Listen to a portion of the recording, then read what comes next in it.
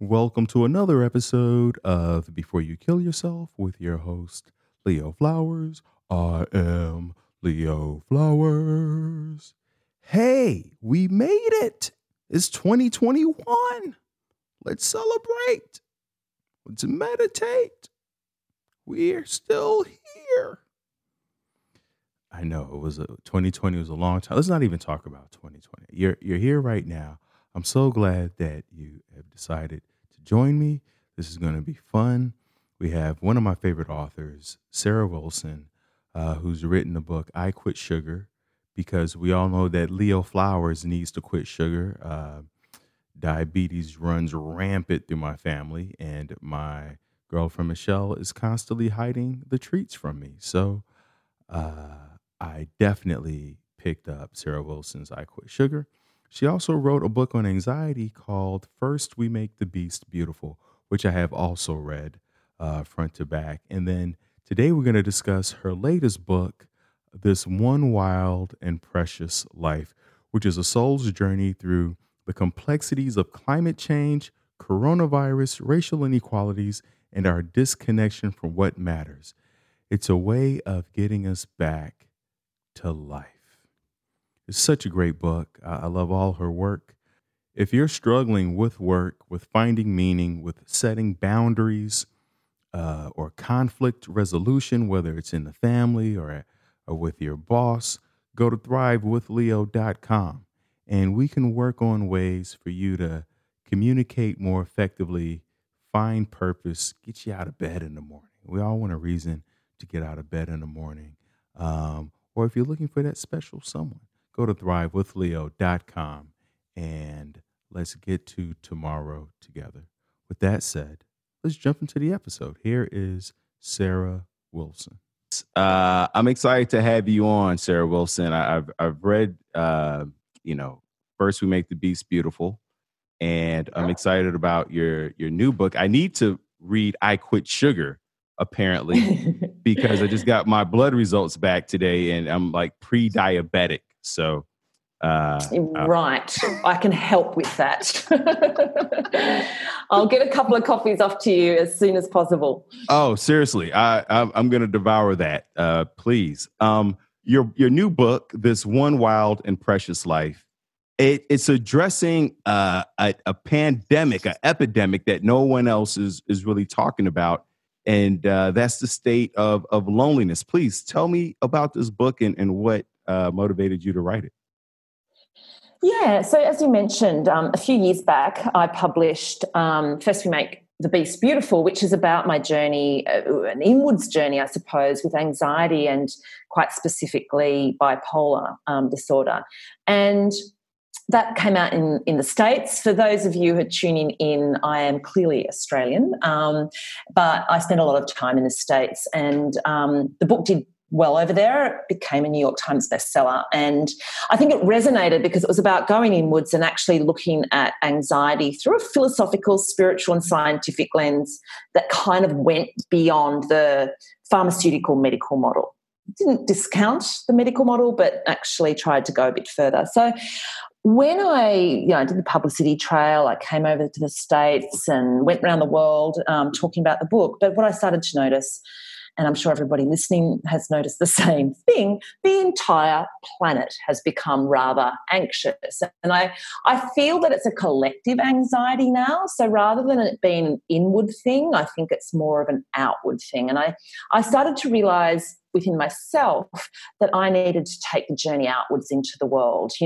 The state of the planet, the state of politics, the state of young people, with, these young people in the States dying of what we call diseases of despair, so opioid use and alcohol and suicide. I mean, this was really clear, definitive signs that things were not right. So I felt that the discussion I'd had in First We Make the Beast Beautiful needed to be extended. And so I went on a 3-year journey around the world to explore ways to address what I kind of call a loneliness from the outset. And I think it's a slightly misguided term, Leo, because I think we've sort of pointed our finger at loneliness because we kind of get loneliness. We can define it, and we can, I think there's a minister for loneliness in the UK, and you have over in the States, you have a lot of dialogue around loneliness, you know.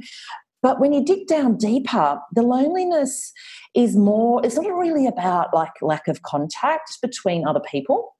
It's not like we're short of, you know, humans in our life. We sort of, you know, are inundated, you know, with social connections one way or another. What we're lonely from is meaningful connection, both with other people, ourselves, and also with the essence of life, if you know what I mean, with the meaning of life. And that's what I thought really needed to be explored to understand the climate crisis, political fragmentation, which we're in the middle of at the moment, and a few other things. So that's why I set out to write the book. I felt it was really important. You know, and I'm glad you wrote that. And one of the things you talk about is how, you know, being out in nature can really help us to feel connected. And it does. There's something about hiking and being in a wilderness that makes me, even though I'm by myself, I feel 100% more connected than when I'm in a room with 100 people. Can you speak to that and explain that? It's kind of like a sense of belonging, isn't it? And I actually call it, I love the word attunement. We're attuned with, I guess, the vibe of life, you know. We don't feel like we're separate when we're in nature. And it's really interesting. When I was writing First We Make the Beast Beautiful, you know, I did talk about it in the book that one of my sort of salves for modulating my anxiety was to hike and just to walk. And I sort of touched on some of the benefits. But then for this book, I naturally found myself trying to deal with the overwhelm of the climate science, and with everything that was happening in the world, by getting out into nature and hiking. So every time I got to a stuck bit in my book, I'd just sort of, you know, take off into the bushland wherever I was. And sometimes it was in Australia, it was in the States. So I hiked Sierra Nevada out of Mammoth, you know, did this incredible part of the John Muir walk out there. I hiked out at Joshua Tree.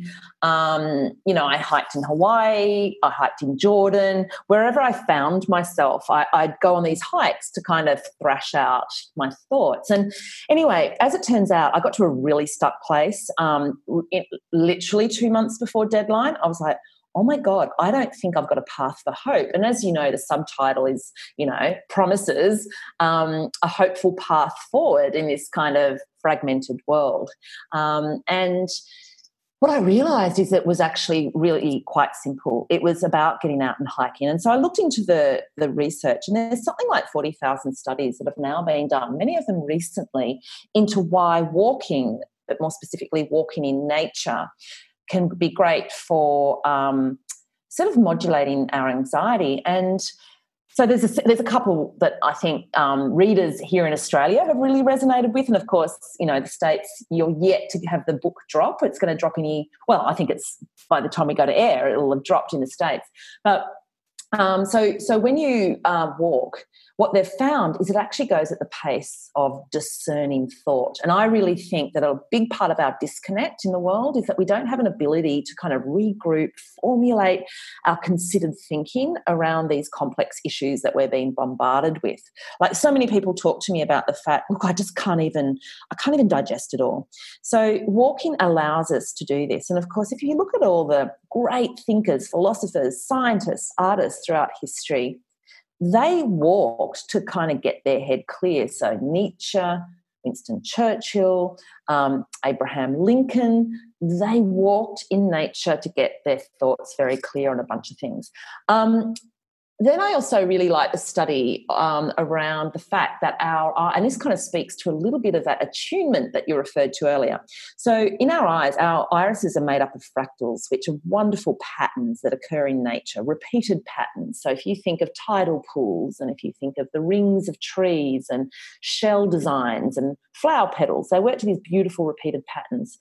And our eyes are the same. And when we walk in nature and we see these other natural fractals, there's this attunement, there's this resonance, there's this recognition, and we get this sense of feeling like we belong. And look, I could rally off a whole bunch more, but of course they are outlined in the book. And so there's scientific reasons as to why walking is a wonderful salve for bringing us back to this one wild and precious life. So yeah, that was the thinking behind using the hiking bit as the trajectory. So I explore all these really complex, kind of gnarly and quite scary ideas at times, kind of on tracks around the world. I tried to kind of make it a bit sexy, Leo, by making it a bit travel log-ish.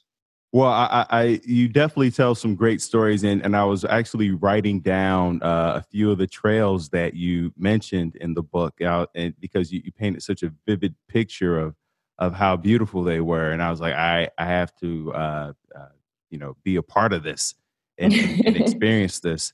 And for the listeners, I don't want the listeners to think it's a few hundred pages about just walking. One of the things I love that you mentioned in the book is getting discordant. And it's a word that I hadn't heard before, but as you explained it, it resonated immediately. Can you speak to that?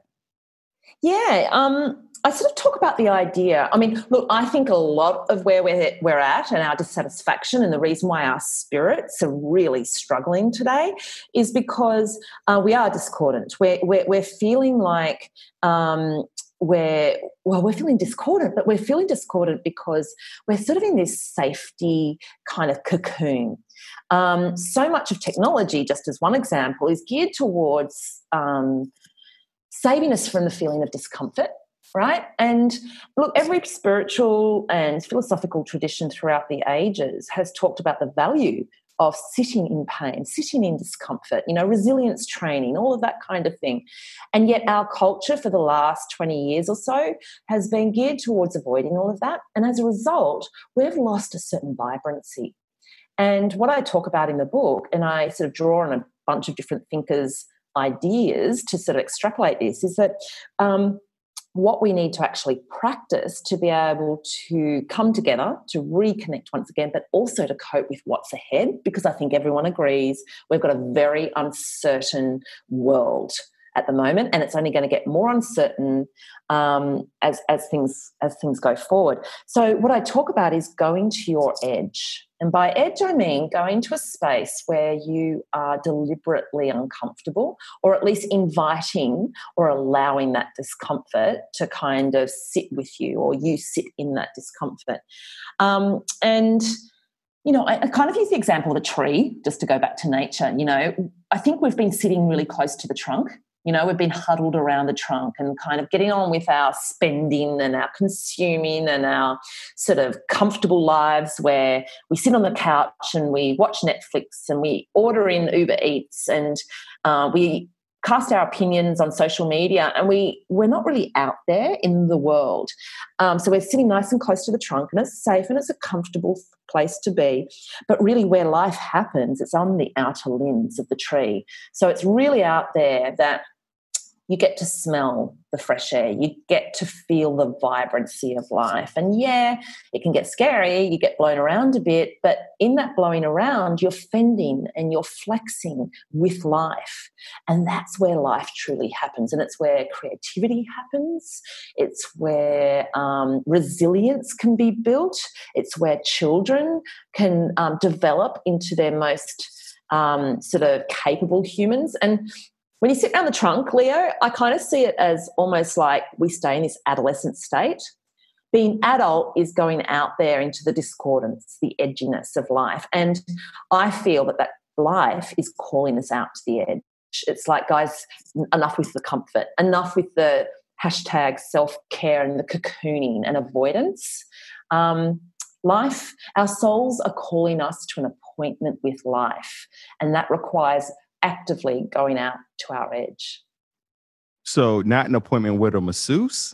That's not the edge right there? Say that again. I said not an appointment with the masseuse. No.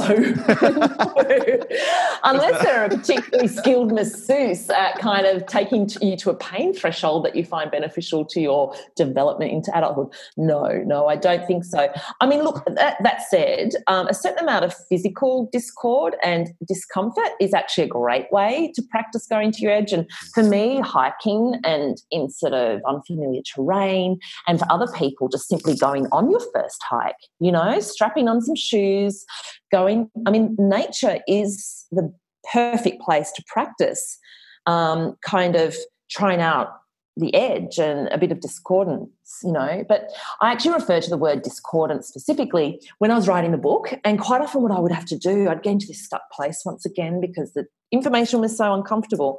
And what I would do is go and sort of almost do the opposite, a bit George Costanza style, where, all right, this is not working, so I'm going to go and do the opposite over here. And so I would, on a Friday night when my friends were all settling down with their families for the evening, or, my single friends were out, going out for drinks and so on, I would go to a bookshop cafe and sit on my own and order a glass of wine at precisely the wrong time for doing that kind of thing. It's sort of right when everybody's kind of getting excited and ready for the evening. And I would, I'd do my best writing in those moments because the wrongness enabled it, if that makes sense. It was like I was able to focus and get clear because the discordance, the contrast, the edginess enabled it. That makes sense. When I was in college, I would do the same thing. I would go to a bar on a Friday or Saturday night and study. And I found that I needed the background noise to help me focus. Sometimes I need absolute quiet. And then there are times where I need a ruckus. I need like chaos around me. And then that's where I can rise to it. Yeah, to rise to it. And I actually flesh out a study that talks to that exact phenomenon in the book that shows that children actually can concentrate way better when there's an annoying background noise. There you go, and because it actually gets us to rise rather than sit close and all comfortable and a bit kind of foggy-headed close to the trunk. A little bit of discordance will get us to rise and we become a lot more alert and online, so to speak. And what I love also about the idea of like not just, sitting close to the trunk and getting out there on the limbs is, I've studied yoga and I didn't realize that, there's 3 parts to yoga. There's the physical, which is, which are the exercises, however they call it. And then there's meditation. But then there's a third part, which is service. And a lot of people who claim to be into yoga and, showing off all their different, their mobility, they rarely talk about acts of service. That is the third tenet of it. And I know in the book, you talk about how people are spiritually light. And that's what I think about, those people who dismiss the part of where you're supposed to go out and be of service to others.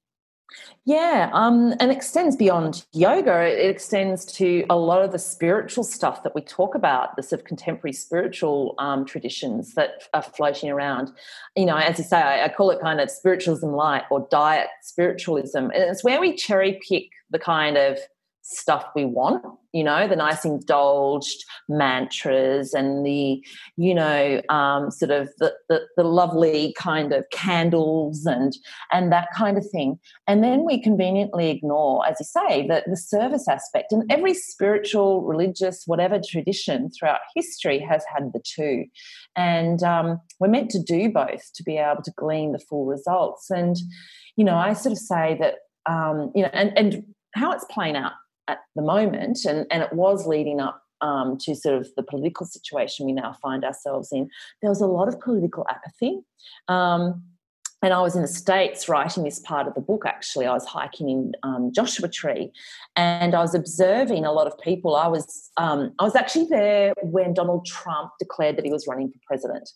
And at the time, it didn't really kind of, amongst sort of all the LA green smoothie crew, it didn't really elicit much of a reaction. And a lot of people said to me, I'm not into politics. Like, I'm just into good vibes, And I sort of have thought about it a fair bit, and there's a number of great sort of commentators who talk about this as well. I feel that, like, it's sort of non-negotiable.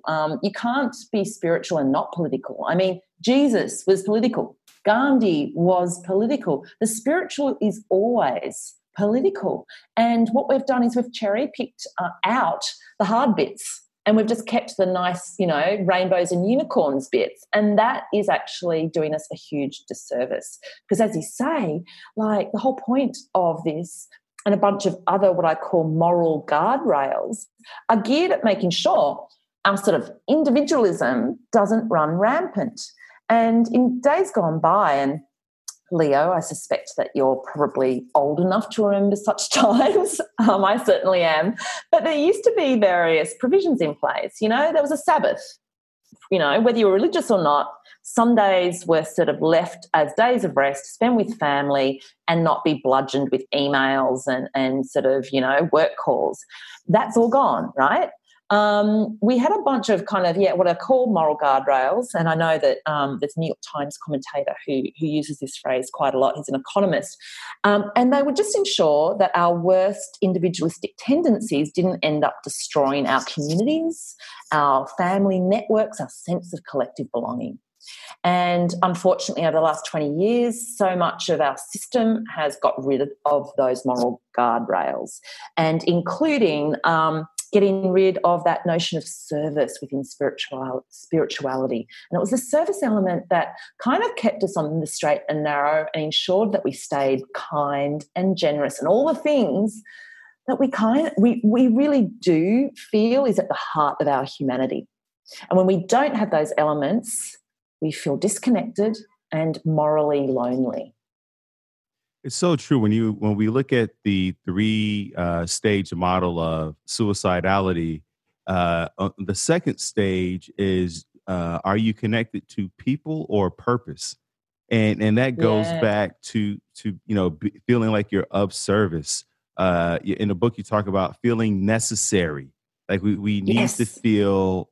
When we look at I think, is it the Amish? I think that, if somebody wants a house, everybody chips in to build the house. The women are serving drinks, the men are with the tools, but it's a community effort. And we don't have a lot of those opportunities within a lot of our communities.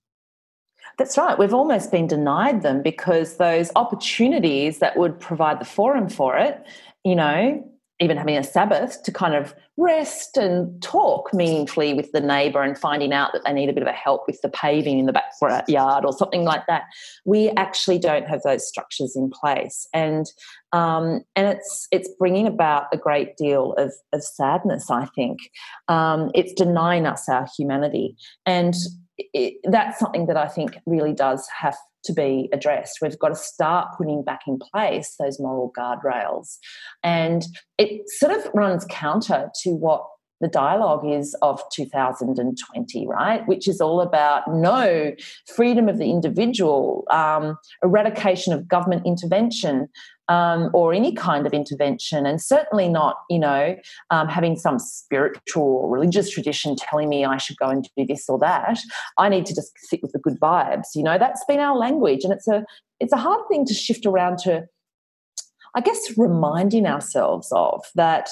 We are at our happiest when we are helping out other people. Every study shows that we actually need these institutions in place to give us that opportunity again. Absolutely. And I think part of it is so many people are afraid to engage for various reasons, whether they feel like there might be a political or familial repercussion. But in the book, you talk about how to turn fear into action and how to turn into your fears. Can you speak to that for people out there who want to take action, who are sad and despondent? How do they turn that into action? Yeah, and I think the first thing is identifying that the overwhelm that we're feeling, is perfectly understandable, and that our reaction to the overwhelm, so the reaction to the fear and the anger and all those other very human emotions, results in overwhelm. So we go into a numbness. We go into this, I just can't even, kind of space. And so we do flock to the spiritual traditions that allow us to kind of cocoon and chill out, on a yoga mat somewhere. So we need to understand that is actually what happens. And at a sort of an evolutionary level, I use the example of the tiger and the tiger and the deer. So a deer will, be pursued by a tiger, and it will revert to the flight or fight mechanism. And in the case of the deer, it tries to do the flight thing. It tries to outrun the tiger. However, eventually the tiger will catch up on the deer, and the deer could potentially, be running its way into its own death. So what it does is it reverts to the third mechanism that we have in our evolutionary makeup, which is to freeze. So there's the flight, fight, and freeze mechanism. And when we have so much fear going on, what we will do is, like a deer that will shut down and play dead. So a deer being chased by a tiger will actually collapse in a heap, and for all intents and purposes, it appears dead. Heart rate stops, it stops breathing, and the tiger gets fooled into going, this thing's dead, I can take it a bit easy, I'll go and get the cubs, I'll bring them back for a nice languid lunch. And in that sort of pause, the deer has the best chance of survival, because what it'll do is, when it sees a bit of a clearing, it will jerk back into action out of its frozen state and bolt for its life and hopefully live on. We do the same thing when we face trauma. So often assault or sexual assault victims will often go into a freeze state where they shut down completely.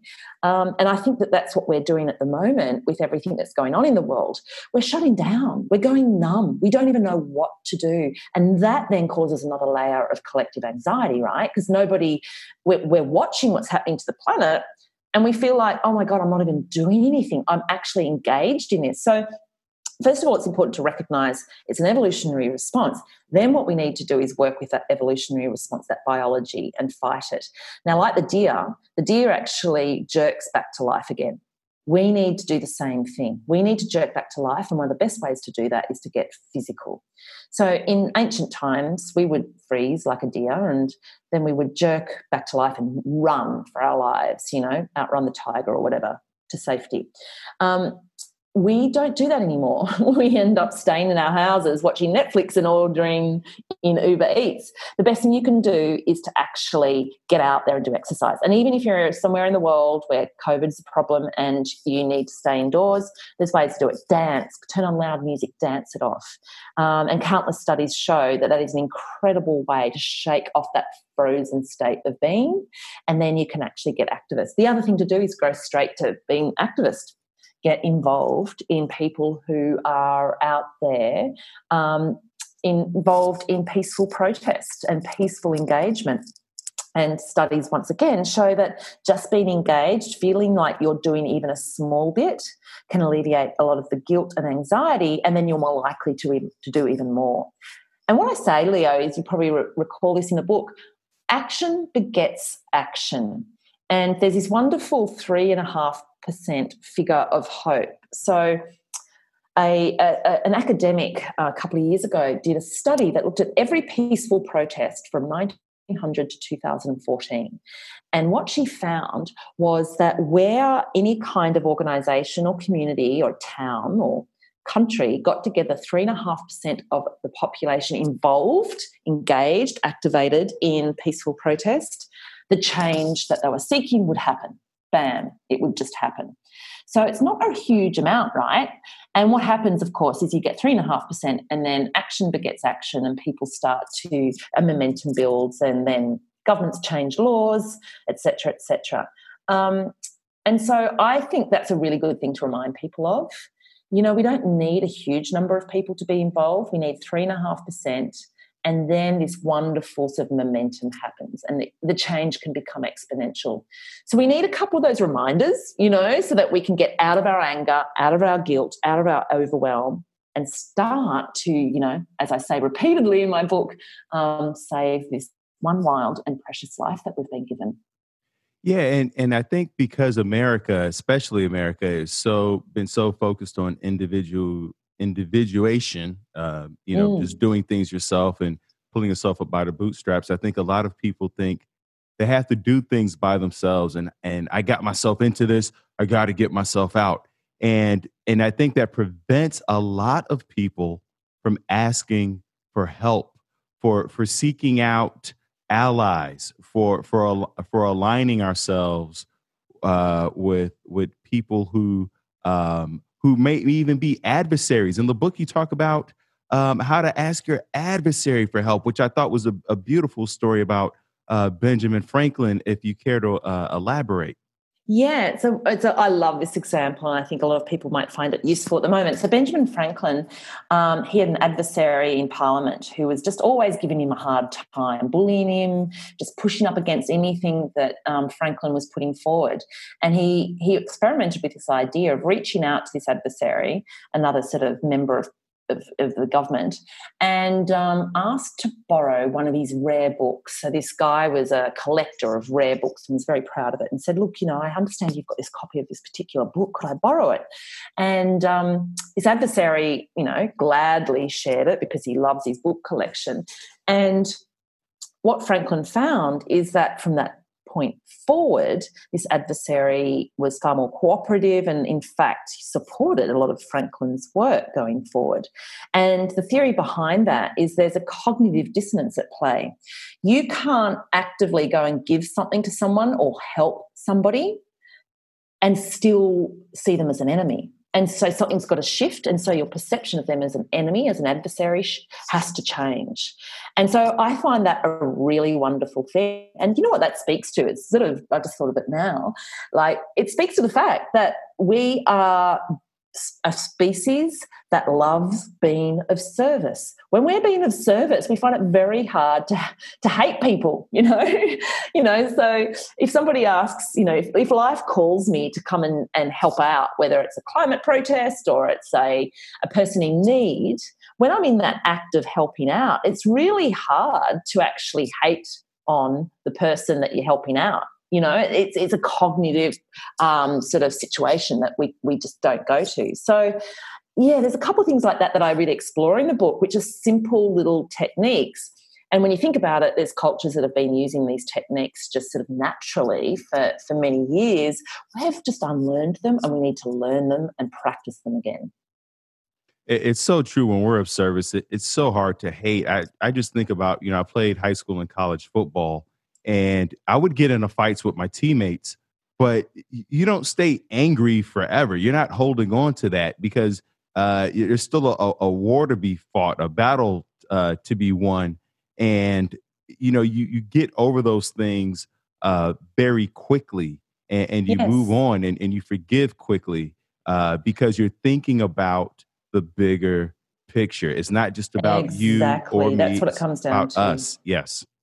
And in 2020 and going forward, like the bigger picture is this planet, and it's the broader concept of our life, this one wild and precious life. And I just want to pick up on something you said before, this idea of being necessary, and you use the wartime analogy, and I use that throughout the book quite a lot too, because I found it quite a helpful parallel to draw quite often. And the idea of being necessary is really interesting. It sort of speaks to what we were just talking about. There's been a number of studies, and they're quite familiar now to a number of people. But and the phrase that somebody, I think is Sebastian Junger, who some of the listeners might be familiar with. He's done a few of the podcasts, around the place. He wrote a book called Tribes, and he was a war correspondent. And what he found was that, and this is his line, I believe, humans can deal with any kind of adversity and hardship. What we can't deal with is not being necessary. And he focused that line on the fact that people coming back from the war, most PTSD was as a result of the homecoming. So the contrast from being out there at war, feeling necessary, fighting for your country and principles of democracy and so on, and coming home to a place where all of that sort of rising to the bigger picture was absent.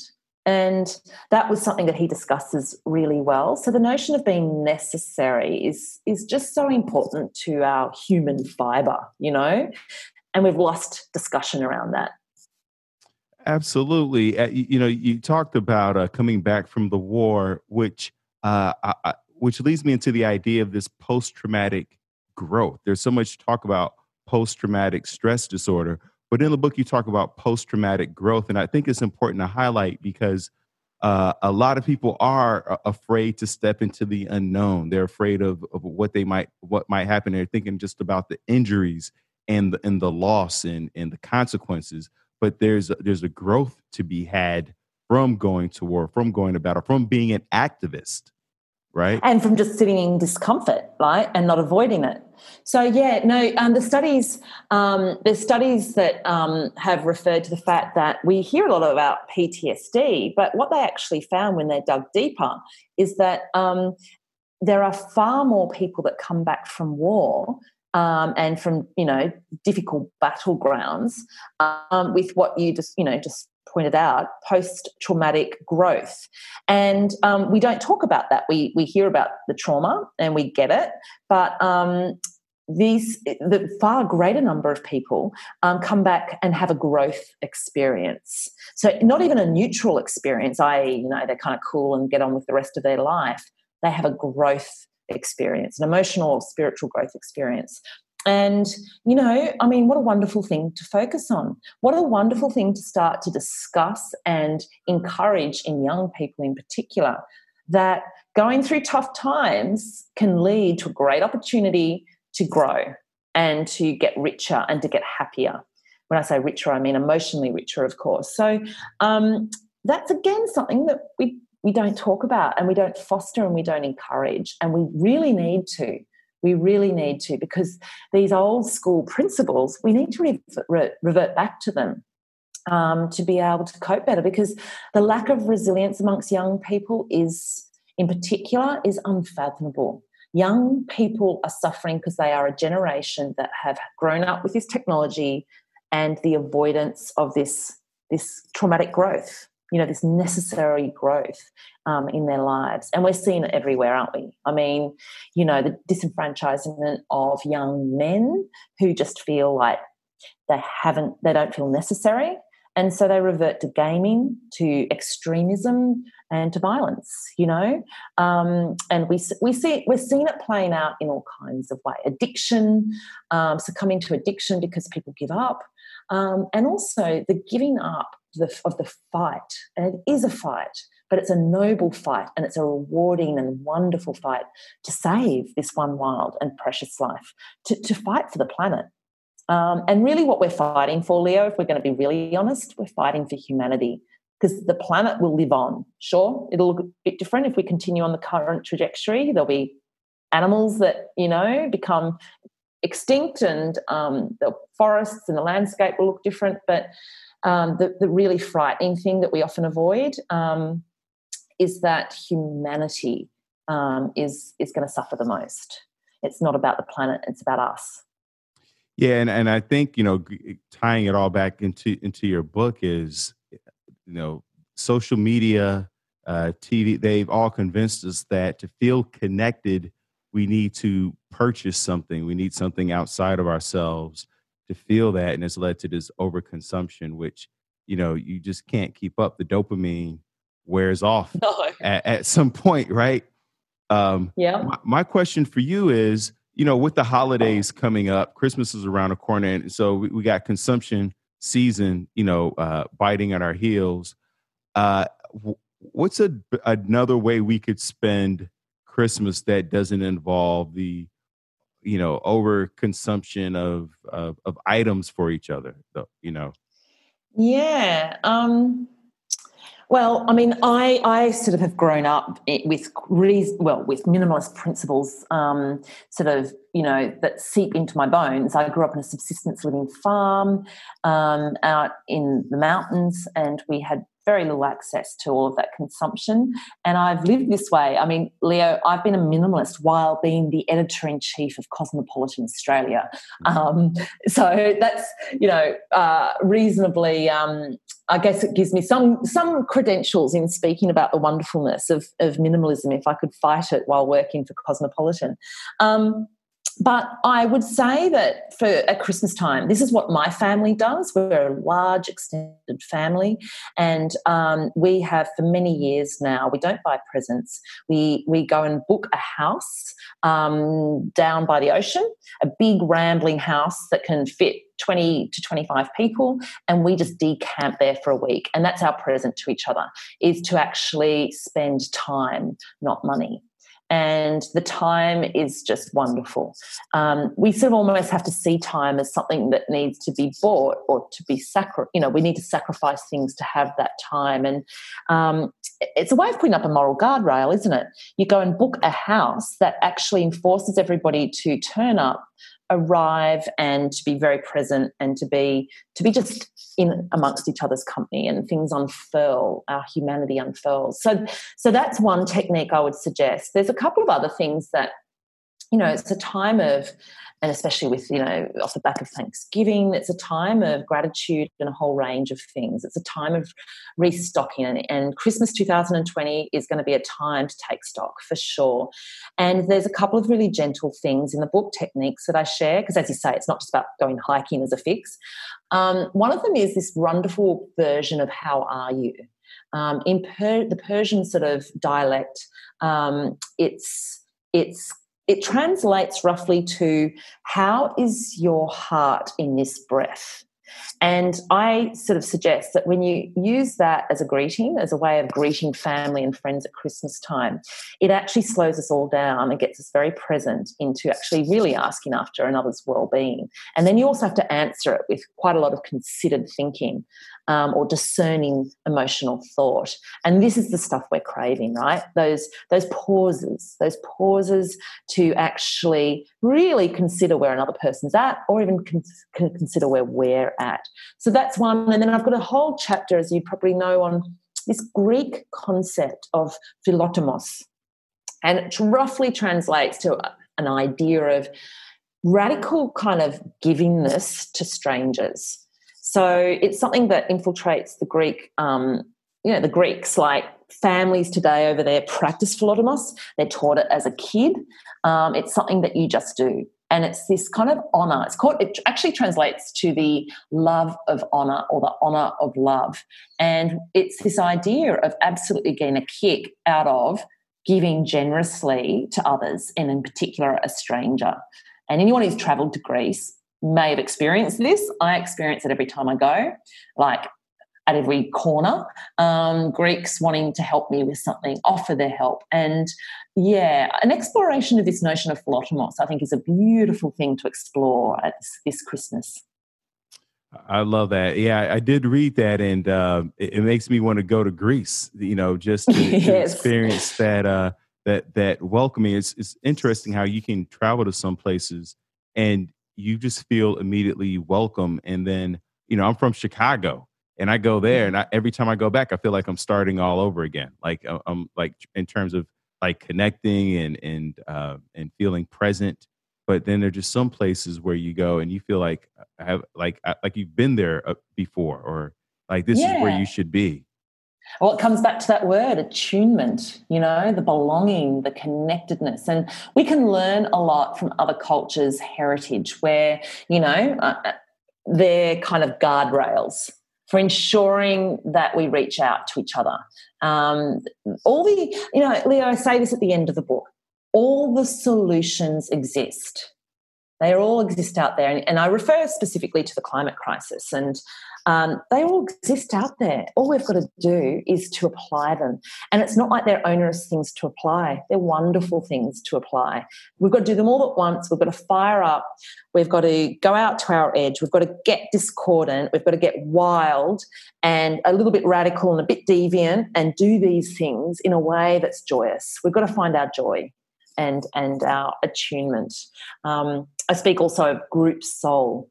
We're going to do this as a group soul experience, and that's the momentum's going to have to gather. And you're from Chicago, you'd be a sporting fan, I imagine, of some sort, because I know that so many different great teams emanate from Chicago in different sports. But how many sporting games have finished, like the big sporting games that go down in history, where the losing side are down a couple of points and there's 30 seconds left on the clock, and something wild will happen. I call it the kamikaze effect. The losing team will do something crazy. They throw the usual rules out the window and they throw everything. They rise, they get uncomfortable, they go crazy, and they get wild, basically, and they will come in with the home run or the final try that sees them win. And it happens so often, doesn't it? These incredible games that go down in history are won often by one point in the final couple of seconds. And that's kind of how I see where we're at the moment. You know, we're in the final seconds of the game, we're the losing side, and we have an opportunity to get a bit kamikaze and to go wild and to actually say things, you know. And we love this kind of stuff. We love these moments as humans. It's part of our makeup. I absolutely love that, because I know there's so many people right now who are in such despair. They've lost their job or going through a divorce, and they feel like they're down by 1 point with 2 seconds left, and there's no way they can score a victory or bounce back. And like you said, something wild happens, some X factor, some unknown, some intangible happens. And that's and we've seen it throughout sports and life and history, and so it can happen again. Yeah. Incredible scientific discoveries, they happen in those last kind of exciting moments, and that's the opportunity we face. Far from feeling hopeless, we really do need to feel a wonderful form of hope. And in the process of rising to what's being put in front of us at the moment, which is damn hard for everyone, and as you say, the repercussions of that are divorces, people losing jobs, incredible uncertainty, children who can't go to school because they are so anxious. All of this is real stuff, and we're all in this pain together around the globe. But rather than give up, this is our actual moment. This is our moment to rise, and I actually get very enlivened by it. This kind of form of radical hope. I love that, radical hope. Sarah Wilson, is there anything that we haven't discussed from the book that you'd love to share? There's so many things I'd love to ask you about, but I don't want to give some of the storylines away. You talk about your pregnancy and life, and it was just really powerful stories. Is there anything that you want to share that you feel like would be of value to the listeners? Look, I think really the note that I want to finish on is that I think there is an incredible opportunity for us here. I think in the process of attending to this challenge, we are actually going to become sort of the humans that we're craving to become. I think a lot of our itchiness that we feel, our cringiness, our guilt, our overwhelm, stems from the fact that we're not being the humans. We're not being the big humans that we know ourselves to be. And so I actually feel that there's almost this double whammy effect that's going to come from this massive group soul arising. It's happening already. I can feel it. I would also just say that, there's also huge compassion to be had. And when we switch from anger to compassion, I think wonderful things can happen. And I think it's best summed up by a poem, or part of a poem by Rumi, the Sufi poet. And really there's a Rumi poem for just about every occasion, isn't there? I think, probably half a dozen people on your podcast have quoted Rumi, no doubt. But my favourite is, out beyond ideas of right doing and wrong doing, there is a field. I'll meet you there. And it's in that field we want to be, and I think that's our ultimate goal. Let's join each other in that field, and that's essentially what my book's about.